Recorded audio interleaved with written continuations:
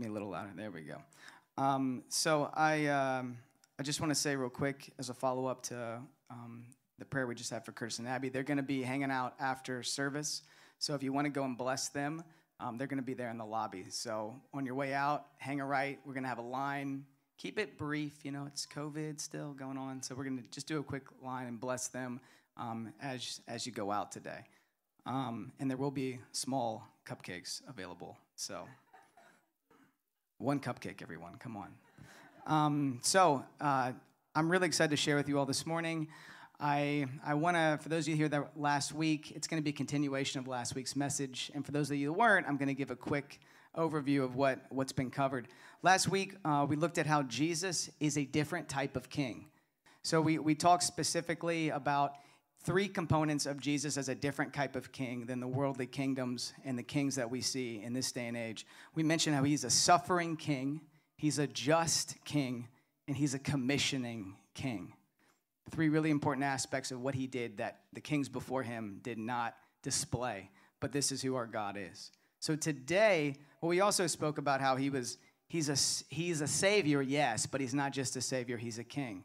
And how Christ, because his message was not just salvation was a part of it, but his message was the kingdom, we need to understand him as a king first and foremost. That is what he's come to do, is rule and reign on the earth. And there's a lot of components to that, which I'm going to try to extrapolate today as best we can. But today I want to talk a little bit more about this message of the kingdom, the gospel of the kingdom.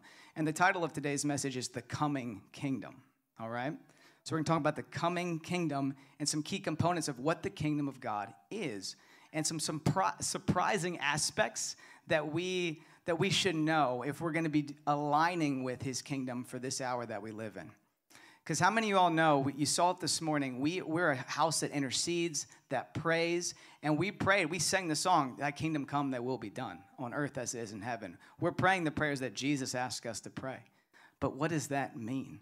Like, how does that, knowing that, how does the kingdom, the understanding of the kingdom will direct our prayers? So if we're to pray in alignment with God, we have to understand his kingdom message and how our role within the kingdom of God manifesting on the earth. Because we do have a role. He's a commissioning king. And that is one component that is quite confusing to many. So I'm going to hope to unpack all of that in a short amount of time this morning. Kingdom of God, what is that? Well, the definition we talked about last week, the spiritual rule and reign of God. It's his rule and reign over specific area. So it is when he's ruling and reigning in its entirety, in its fullness. That's the kingdom of God in terms of a definition. Kingdom of God is an everlasting kingdom. We see this in Psalm 145. The kingdom of God will crush every worldly kingdom.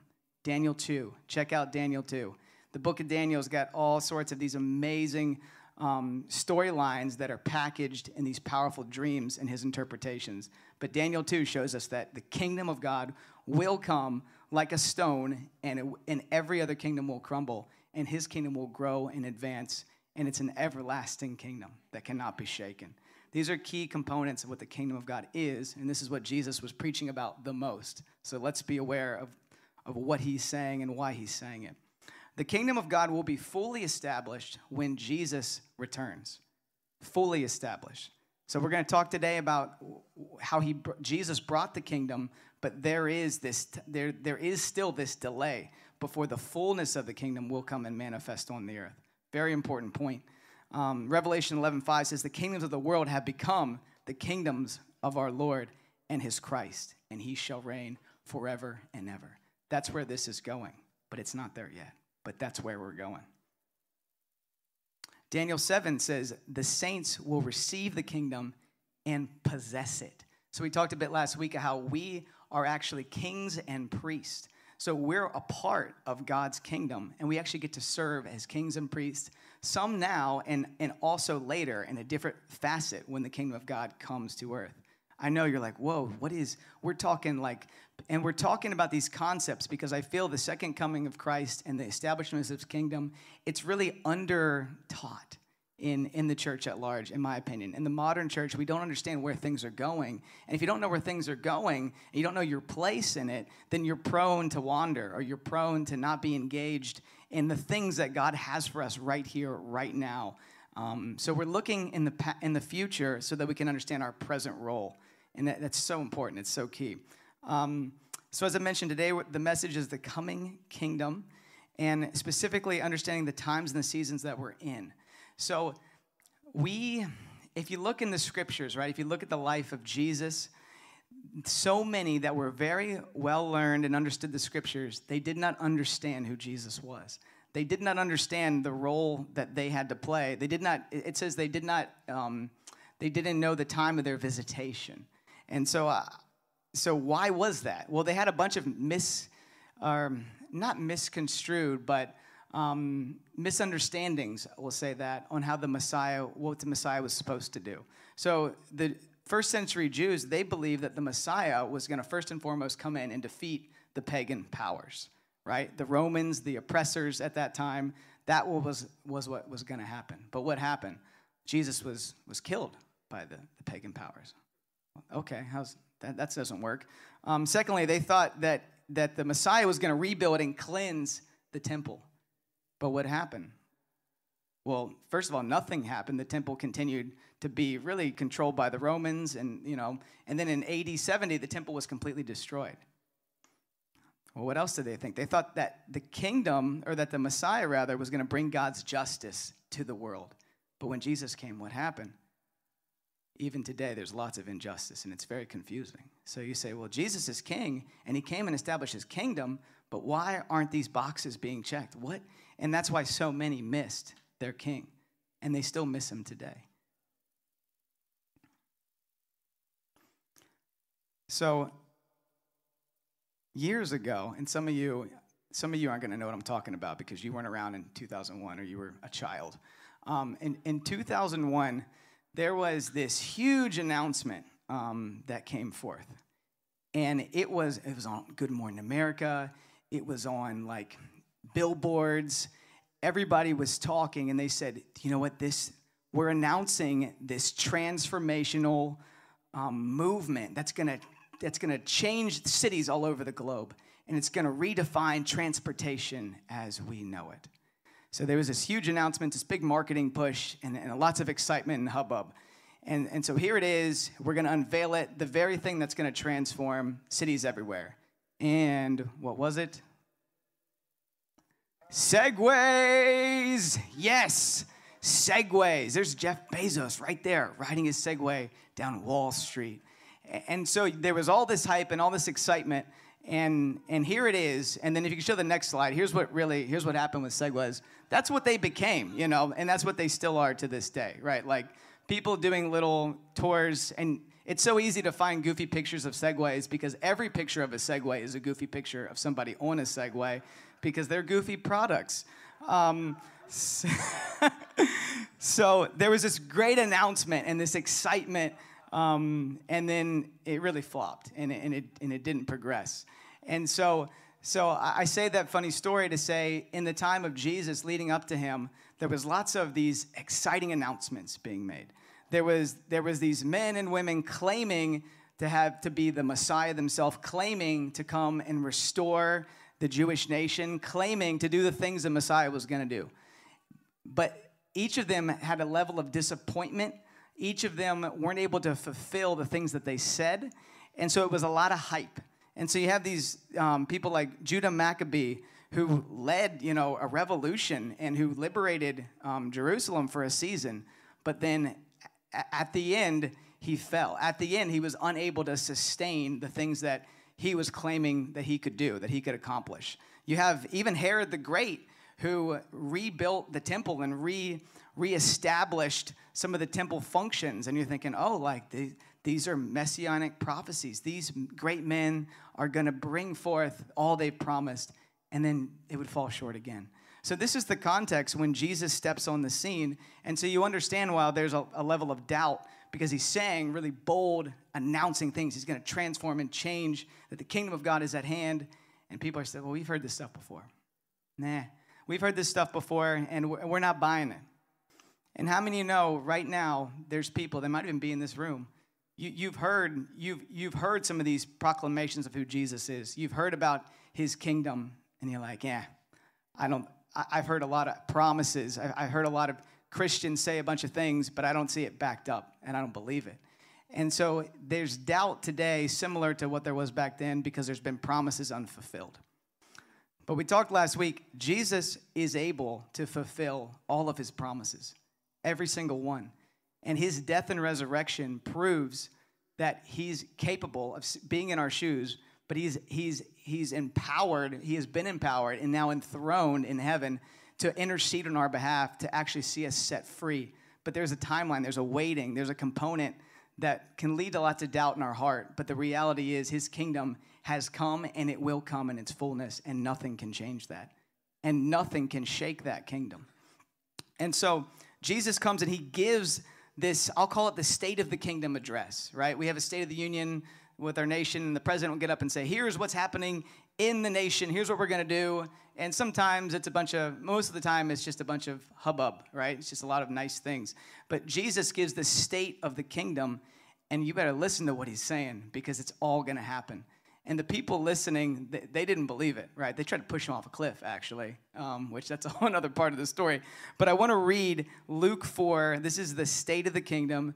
And the kingdom is now forcefully advancing from this point on. Like, this is the moment Christ has come out from the temptation. So he's been out in the wilderness. He's been tempted by the devil. The devil's offered him the kingdoms of the world. Said, hey, look at the splendor. Look at these great kingdoms. Do you want this? All you got to do is worship me, and you have it all.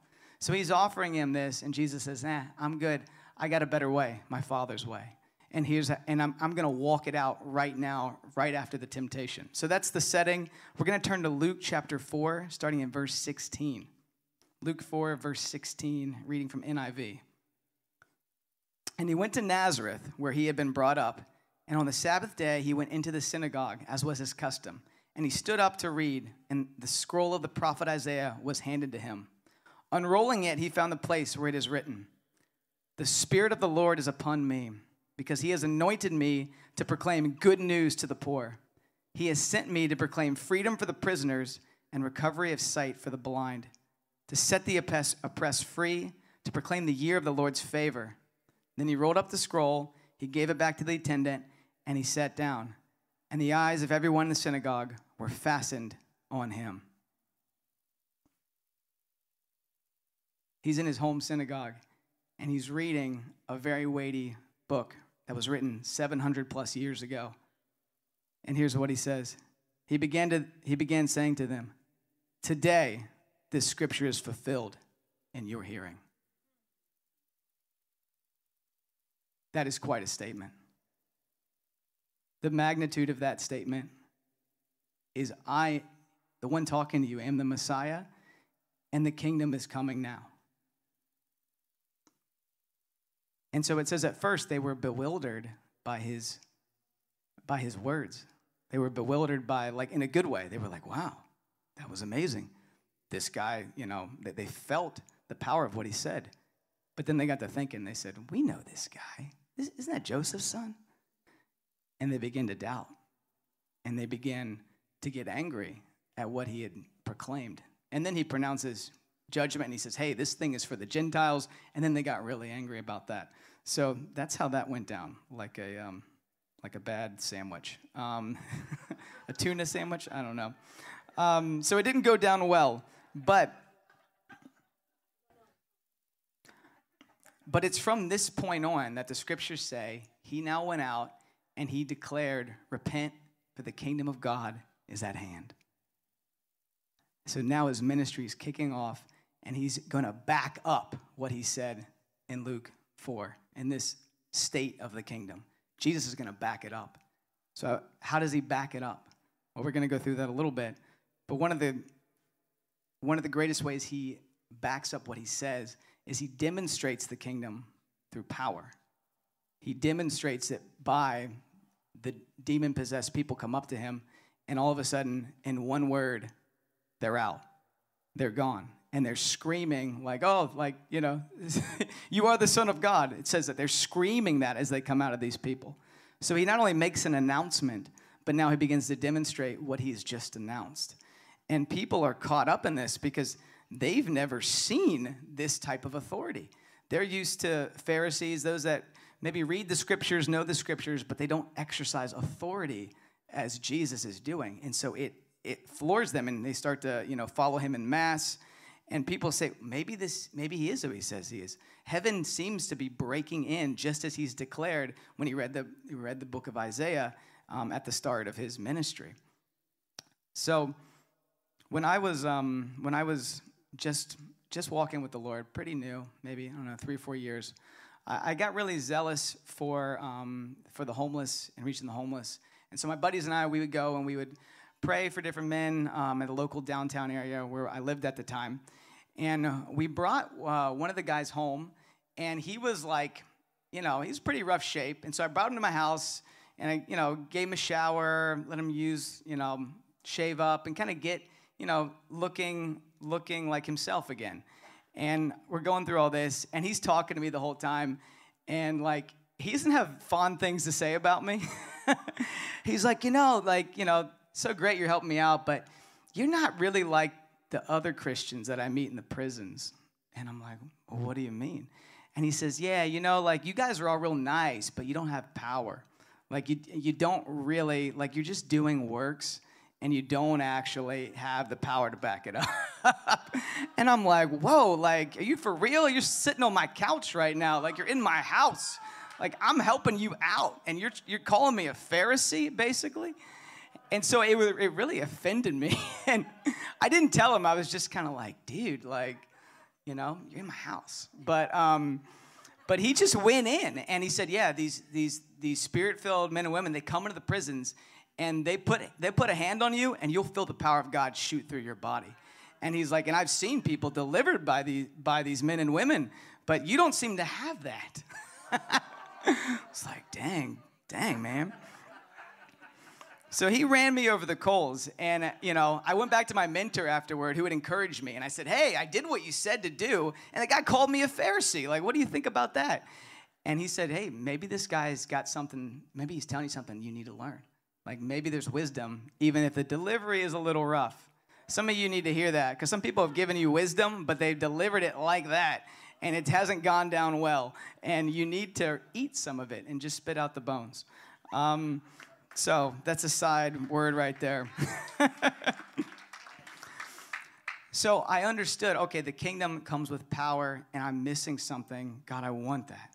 God, if I want your kingdom to come and manifest, it comes with power. And the way you did it is not just something to look about or talk about or write some nice poetry about. You actually have activated me to operate in the power that you displayed on the earth. Because I'm your hands and feet now, and your kingdom's coming through me, through you, through us. And so it really shook me up. And Jesus, when he was displaying this power, it really challenged people. Power is not seeker-friendly stuff. He challenged the Pharisees because he displayed something they didn't have. And in fact, they didn't know what to do about it. So they just said, well, we'll say that's Satan's power. That's what we'll do. We'll claim that Jesus, he's got this power because he's in line with Satan. And so that's what they said. And I want to read Matthew. This is chapter 12, verse 25. And this is this text. But if it is by the Spirit of God, this is Jesus responding to the Pharisees' challenge. If it's by the Spirit of God that I drive out demons, then the kingdom of God has come upon you. Or again, can anyone enter a strong man's house and carry off his possessions unless he first ties up the strong man? Then he can plunder his house. So Jesus is saying, if it's by the Spirit, then the kingdom of God is actually here. And the reason you know it's here is because Satan's getting plundered. And the Son of Man came to destroy the works of the devil. So Satan's getting plundered, power is breaking out, and this is not this divided kingdom within Satan's realm. This is the kingdom of God that's above every other kingdom. And I'm going to display it to you as you see Satan and his minions flee and scream and run out of people. And so he made it very clear that this power was from a greater kingdom. And as he told Pilate, this is a kingdom not of this world. But the kingdom not of this world was pressing in on this world, and bodies were being healed, and demons were being influenced. So it's not of this world, yes, but it's having physical, real, tangible results in the world. And so we see these things taking place. And then you've got Jesus' cousin, John the Baptist. And he is the one, if you remember, we talked about him last week, saying, behold, the Lamb of God who takes away the sin of the world. He understands who Jesus is very early on, before many others do. He is the one that said, he must become greater, I must become less. So John understands his role is to pave the way for Jesus. But John then finds himself in prison. And he hears all these things Jesus is doing, but there's doubt in John's heart about who Jesus really is. He had a lot of faith in that moment, but now things are kind of shaky. He's in prison, he's on death row, and so that's where we pick this up. So I'm going to read from Luke chapter 7, verse 18. John's disciples told him about all these things, these miracles, these demons being driven out. Calling two of them out, he sent them to the Lord to ask, are you the one who is to come, or should we expect someone else? You hear that? His circumstance really messed with him. He did not understand what was going on, like how the kingdom was going to come. And so he asked, is he the one to come, or is someone else? When the men came to Jesus, they said, John the Baptist sent us to ask you, are you the one who is to come, or should we expect someone else? At that very time, Jesus cured many who had diseases, sicknesses, and evil spirits, and gave sight to many who were blind. So he replied to his messengers, go back, report to John what you have seen and heard. The blind receive sight. The lame walk. Those who have leprosy are cleansed. The deaf hear. The dead are raised. And the good news is proclaimed to the poor. Blessed is anyone who does not stumble on account of me. See, what he announced in Luke 4, he backed up in the rest of the chapters of Luke. And he's using it to give courage and strength to John, who is going through something that he does not understand. He's saying, God, you're ruling and reigning, okay? You're in charge, but I'm in prison. I'm on death row. I'm about to die. I don't understand why the kingdom is coming this way. And some of us, we have these same questions, different situations, same questions. God, if you're in charge and your kingdom's come, why am I going through these things? Why are these things happening around me?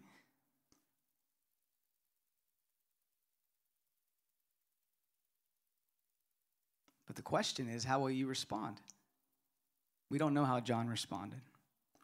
But how will you respond when the kingdom doesn't come the way you thought it would? Even though you know that what Jesus said is real, it's true. You've seen his power. You're confident in who he is. But then your circumstances, they say something else. But what are you going to listen to? Where are you going to align? You going to align with this kingdom? Are you going to align with, I'm on death row and I don't know what's going on? So the kingdom is very surprising. And somebody that tells you they understand the components of the kingdom doesn't know what the heck they're talking about. Because they don't. Because it's complex. And we don't understand why God does what he does. But I want to go today, I want to talk about 4 specific surprising aspects of the kingdom of God. 4 surprising aspects of the kingdom of God. All right? And I hope this will help unpack things for you and for myself as we're going and we're a part of his kingdom and we're experiencing things that we don't quite understand. So surprising aspect number 1, the kingdom of God works from the inside out. The kingdom of God works from the inside out. We're so used to things happening externally first. And the internal is so hidden and hard to understand. You see Nicodemus, the Pharisee, comes to Jesus at night, and he's asking these hard questions. He's trying to understand the kingdom of God. He's hungry. And he says to Nicodemus, and unless you're born again, unless you have spiritual rebirth, you won't enter or understand the kingdom of God. It's a spiritual thing. It's an inside deep work that's what it's going to take for you to actually understand and enter the kingdom. And Nicodemus is like bewildered. He's like, can I go back into a woman? Like, and you know, can I be reborn? I mean, he's really trying to figure this out, and he's really perplexed. It's kind of funny. You know, that's the real story, because it's like, wow, he really didn't know what was going on. So the Pharisees, they were looking for the kingdom, many just like Nicodemus, but they were looking for it through an external viewpoint, all right? They thought that by their actions, by their piety, by following their traditions, that was going to be what would bring the kingdom in its fullness. If they just stuck by the law, if they did the things that God told them to do, then they, in their own strength, would bring forth the kingdom of God. That's how they thought it was going to work. And so when Jesus comes on the scene, and he comes in power, and he's talking about an internal transformation, a rebirth that doesn't compute. I don't get that. And many of you maybe can relate when these crazy Christians come telling you need to be born again, and you say, what are you talking about? Like, I'm following a great moral, I've got these great goals and this great morality, and I'm doing good. Like, I don't understand why you're saying I need this Jesus guy. And we see this thing in the church today, but I see it in secular culture, maybe even more than the church. This idea of like, if you have this great morality and you're pious and you say and you do the right things, then you're okay. Then you're on the right side. Then you're doing your part. You're fulfilling your role. And there's this level of peace in checking off all the moral boxes. And let me tell you, there's no peace in that place. There really isn't. Because there's no transformation, and that's a kingdom of this world that's about to be shaken and fall away. But the kingdom of God will last forever. And so that's the kingdom that I want to be aligned with. And this sense of external morality and piety just ain't going to cut it. All right, so number one, kingdom of God works from the inside out. Number two, the kingdom of God has a gap between the announcement and the fulfillment of the kingdom. Really interesting point, Colt. Very well thought through. So there's this gap. And think about it this way. King David was anointed, right? He was anointed with the oil from the prophet and said, you're going to be king. But he wasn't king yet. He was going to be king. This was happening. His kingdom was going to be established. But it took time. And even though it was anointed and done, there was a process before it came into its fullness. Look at it this way. Even in American history, right? 1776, the Declaration of Independence. We come out and we announce, that's what Jesus was doing in Luke 4, announcing we are a nation. We are not connected with Europe. We are our own nation. And so we're declaring our independence from Great Britain, and this is who we are. But that declaration, that was real and that was coming. But it took 5 years before the Battle of Yorktown. It took a final battle for that announcement to come into full maturity, into America to become an actual nation. So there's an announcing, and it's real and it's powerful, and the kingdom's moving, but the fulfillment is still yet to come. That's the second coming of Christ. And that's so confusing, especially to a first century Jew, because they thought the Messiah was going to come and the whole thing will be done in one shebang. They didn't realize there was a second coming. They didn't realize how the kingdom was supposed to work. So,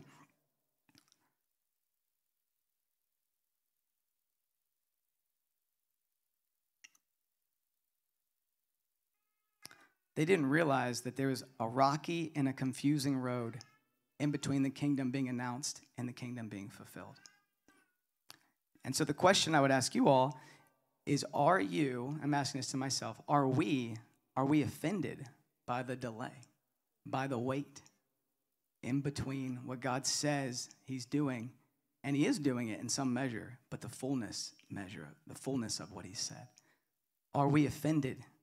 Because if we're offended, we won't be aligned with his kingdom coming now. If we're offended, we may also try to take things in our own hands and do like the Pharisees did and try to bring the kingdom through our own morality, our own piety.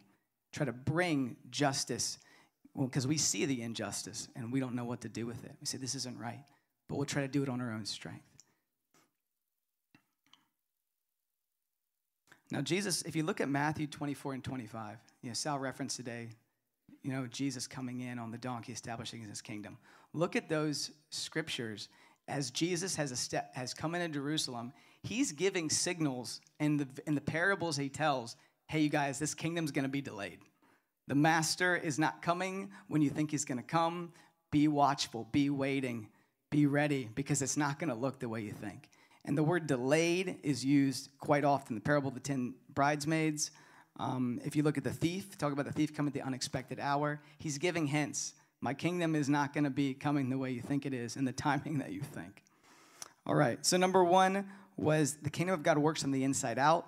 Number 2 was the kingdom of God has a gap between the announcement and the fulfillment. And the number 3 surprising point, the kingdom of God is advanced through the people of God. The kingdom of God is advanced through the people of God. Seems quite simple. It can be very offensive. Because how many of you know, if you're married, you know this very well, that we are flawed human beings. That even kingdom people got issues. And God said, you're the ones that I'm going to put in charge. You're the ones I'm going to give authority to, and you're going to bring the kingdom. We said, what? Me? Lord, have you seen the disciples? You see what they're up to? So Matthew 10, or let's look at Matthew 10, verse 7 through 8. And this is the authority that Jesus gives his disciples. And this is not just for that moment. This is something that we need to be aware of right now in the present age.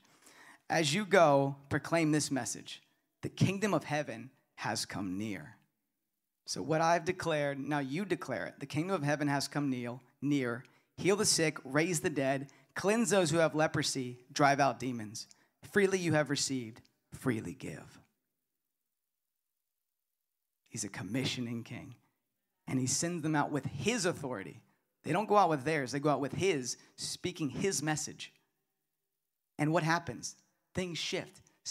We saw Satan fall like lightning. We saw people delivered and healed. They see it all. The things that Jesus did, we're able to do. But then what else happens? You've got James and John, and they see things they don't like. And they say, hey, let's just call down fire on this Samaritan village. Why not? These people aren't listening to us. They don't receive the kingdom. Let's call down fire on them, Jesus. And Jesus rebukes them. But it shows you he's given authority to people who can be reckless with that authority. And that can be very offensive. And we've all seen it. We've been burned by it in different ways. But God still entrusts his people with the kingdom. And it's a mystery, honestly, in why he chooses to do that. We know it's relational. We know, like, his heart is for relationship. But he entrusts a lot to people that are broken. And yeah, we're transformed. Like, I'm not saying that, but we're impartial. We're trying to be whole, but we're not there all the way. Matthew 16, starting at verse 15. So Jesus is saying, they're telling him what other people think about him. The disciples are saying, yeah, people think you're Elijah, think you're this, think you're that. And he says in verse 15, but what about you? He asked, who do you say I am? Simon Peter answered, you are the Messiah, the Son of the living God. Jesus replies, blessed are you, Simon, son of Jonah, for this was not revealed to you by flesh and blood, but by my Father in heaven. And I tell you that you are Peter, and on this rock I will build my church, and the gates of Hades will not overcome it. And I will give you, here's the key line, I will give you the keys of the kingdom of heaven. It's the kingdom of God. Whatever you bind on earth will be bound in heaven. Whatever you loose on earth will be loosed in heaven. And he ordered his disciples not to tell anyone that he was the Messiah. How many know Peter was very trustworthy, but he had a lot of issues. And God entrusts him with the keys to the kingdom of God. And the church, you and me, with the keys. It's quite a statement. All right, fourth point. So I'm just going to go through the first three again because I like to repeat myself. Surprising aspects of the kingdom of God. Number one, the kingdom of God works from the inside out. Number two, the kingdom of God has a gap between the announcement and the fulfillment. Number three, the kingdom of God is advancing through the people of God. And number four, the kingdom of God advances through suffering and through death. We talked about this point last week. Really key point. It's what John was dealing with. John the Baptist. What? I'm suffering. Things are not going the way I want. And Jesus says, I'm ruling and reigning. The kingdom has come. This is how it's going down. That's hard to understand. We're going to continue with this verse. Matthew 16, now we're going into verse 21. So Peter has just declared, this is who Jesus is. I've got it. And he says, you've got the keys to the kingdom, Peter. You've got it, man. You're empowered. And now here's his next response from Peter. From that time on, Jesus began to explain to his disciples that he must go to Jerusalem, suffer many things at the hands of the elders, the chief priests, teachers of the law, that he must be killed, on the third day be raised to life. Peter took him aside, and he began to rebuke him. He said, never, Lord, this shall never happen to you. Jesus turned and said to Peter, get behind me, Satan. You are a stumbling block to me.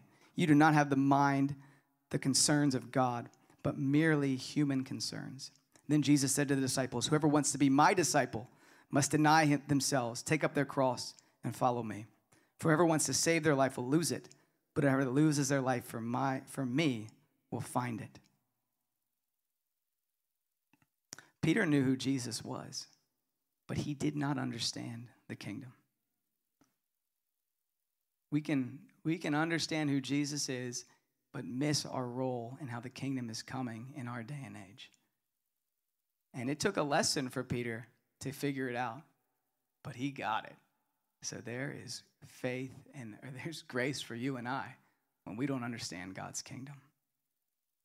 Because Peter was put in charge. And Jesus rebuked him and called him Satan. So how many of you know, if you're a leader and you're leading something and you got it dead wrong, it does not disqualify you from the work of the kingdom. Not in the least. Now, he repented. He came to terms with his mistakes, but he wasn't taken out of commission. He was still in the commission of the commissioning king.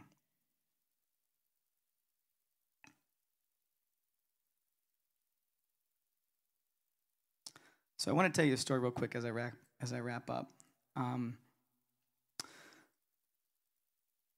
My daughter Fern, I was telling her the other day. She said, "Daddy, what are you going to teach on?" She's 6 years old, and I said, "I'm going to teach about Jesus as King." She said, "Oh, I know about that." And she, really? So she comes and she gets her kid Bible out, and she brings it up to me, and she opens it up. She's like, "Right here. This is all about that." And it's the book of Revelation in the kid Bible, and it's like a big map. It's really like the calmest way to describe what's happening in the throne room, like seen in Revelation, because Jesus is on the throne, and there's all this fun stuff going along. They leave out the creatures with the eyes and everything. They freak the kids out. They don't leave that out. But Jesus is on the throne. So I was like, "You're right. That is Jesus as King. You're right, Fern." And she says, "Yeah, this is in the last book of the Bible, right?" I was like, "Yeah, it's Revelation." She said, "My teacher told me that book is scary." I said, "What did she tell you?" "What did your teacher tell you?" "She told you the book of Revelation is scary." I said, "Oh, how about let's read it. Like, maybe that'll take the edge off." So we go to the book of Revelation, and we go to the very end. I think we started like chapter 21. It's like, let's read what happens at the end first. And so we start reading through it, and she's like, her eyes are like big as saucers. She's like, "Oh, wow. Oh, like, what's the lake of fire? Tell me more about that." Like, and so, "Oh, there's a kingdom. Oh, are there princesses? Can I get a princess body when I go to heaven?" And so there's all these great questions coming out. But we read through where the kingdom is going in the second coming of Christ, the new heaven, the new earth, the establishing of the new Jerusalem. And let me tell you, she wasn't scared. She was excited. She was thrilled. And I said, "What do you think, Fern?" And she said, "I want to read the other parts of the book of Revelation. I want to understand how Satan got thrown into there. I want to understand the storyline." It actually wasn't enough to read her just the end. She loved it, and it really entertained her and excited her. But even that childlikeness in each and every one of us, we want to go through a process. We were made for stories. We were made to be in places of tension, to have moments of not understanding what's taking place, and to see the victory of God come to pass. So in her childlike state, she wanted to go back. She wanted to get into the other parts of the book. And for you and I think we sometimes just want to move forward and just see the kingdom come in its fullness and just see all the stuff that's been promised. But we were made for this moment. We were made to be in this process. We were made to intercede and say, your kingdom come, your will be done. We were made to face trials and struggles, but by the empowerment of his Spirit, we overcome. And when we overcome with him, we come in fellowship and connection with his heart.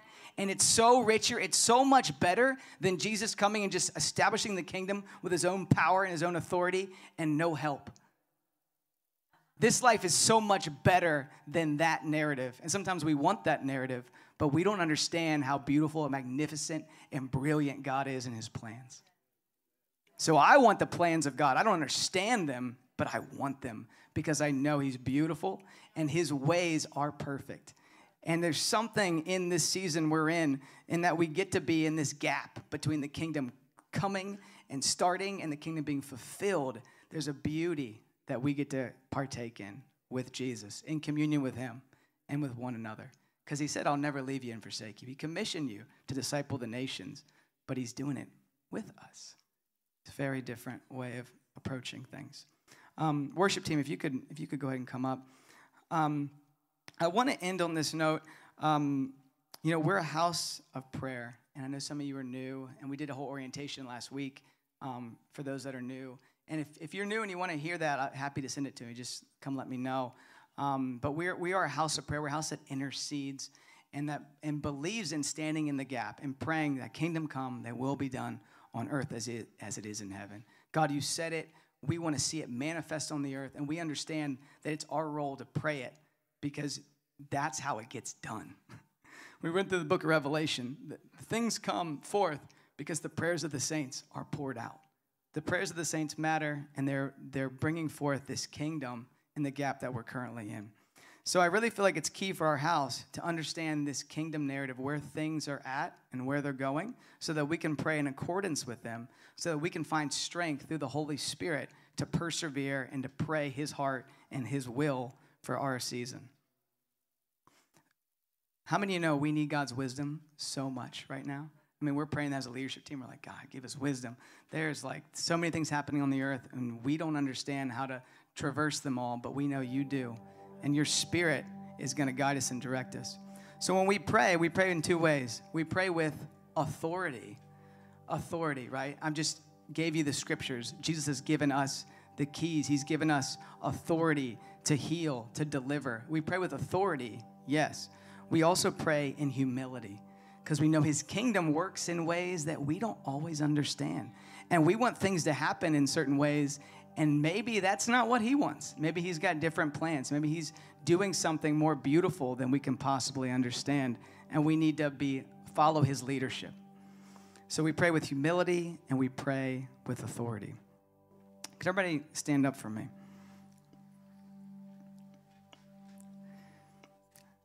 So I just want to encourage you, there's things right now that you're going to need grace for that are going to be hard and challenging to your mind, and you're going to need grace to traverse. So we're going to pray into that today. There's other things that God wants to do now that the world and our fleshly minds have a hard time seeing, understanding, partnering with. If you look at John 11, verse 24, Martha comes to Jesus, and this is when Lazarus has died, okay? So Lazarus has just died, and Jesus waits 4 days to come. And Martha says, I know he will rise again at the resurrection of the last day.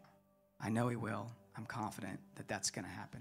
She understood that when the kingdom comes in the end, he was going to be risen from the dead. She got that. But here's what Jesus said. Jesus says to her, I am the resurrection. I am the life. The one who believes in me will live. And then he does it. John 11, verse 20, verse 40. When he had said this, Jesus called in a loud voice, Lazarus, come out. And the dead man came out. And his hands and his feet were wrapped with strips of linen, and a cloth was around his face. And Jesus said to them, take off the grave clothes. Let him go. See, some things we're going to have to persevere in because they're challenging and hard. And other things we're going to have to persevere in faith because they're beyond our natural realm of thinking. But in the kingdom, the dead can be raised. Right now, the dead can be raised because Jesus' kingdom has come. And we are the ones that get to administer that reality on the earth as kings and priests. Yes, in the future, but also in the present. So if I just close their eyes. Father, I pray right now for myself and for this company. Would you give us grace to overcome when our minds are offended by your kingdom? When we're offended by the things that don't come forth as we thought they would. When we're offended by the things we're asked to let go of, costs that we have to pay. Lord, we ask for your grace. Holy Spirit, give us grace, just like you did Peter, just like you did John. And Father, I pray for the Holy Spirit to come and embolden us to bring forth your kingdom in the places where the world would say, that's impossible. Where the world would see the externalities, they would look only at the natural realm, and we'd say, no, the kingdom is not of this world. Get up, rise, take off your grave clothes, be healed, be cleansed. I come to you with the power and the authority of Christ, and his kingdom will have no end. It's an everlasting kingdom, and it's bearing weight on this world, on this city right now.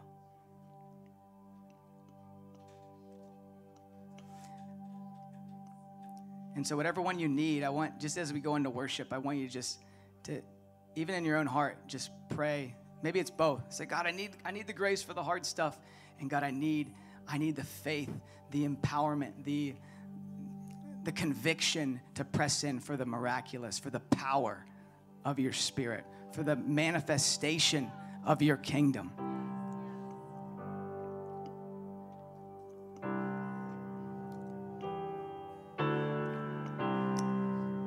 So let's worship the King of Kings and the Lord of Lords together.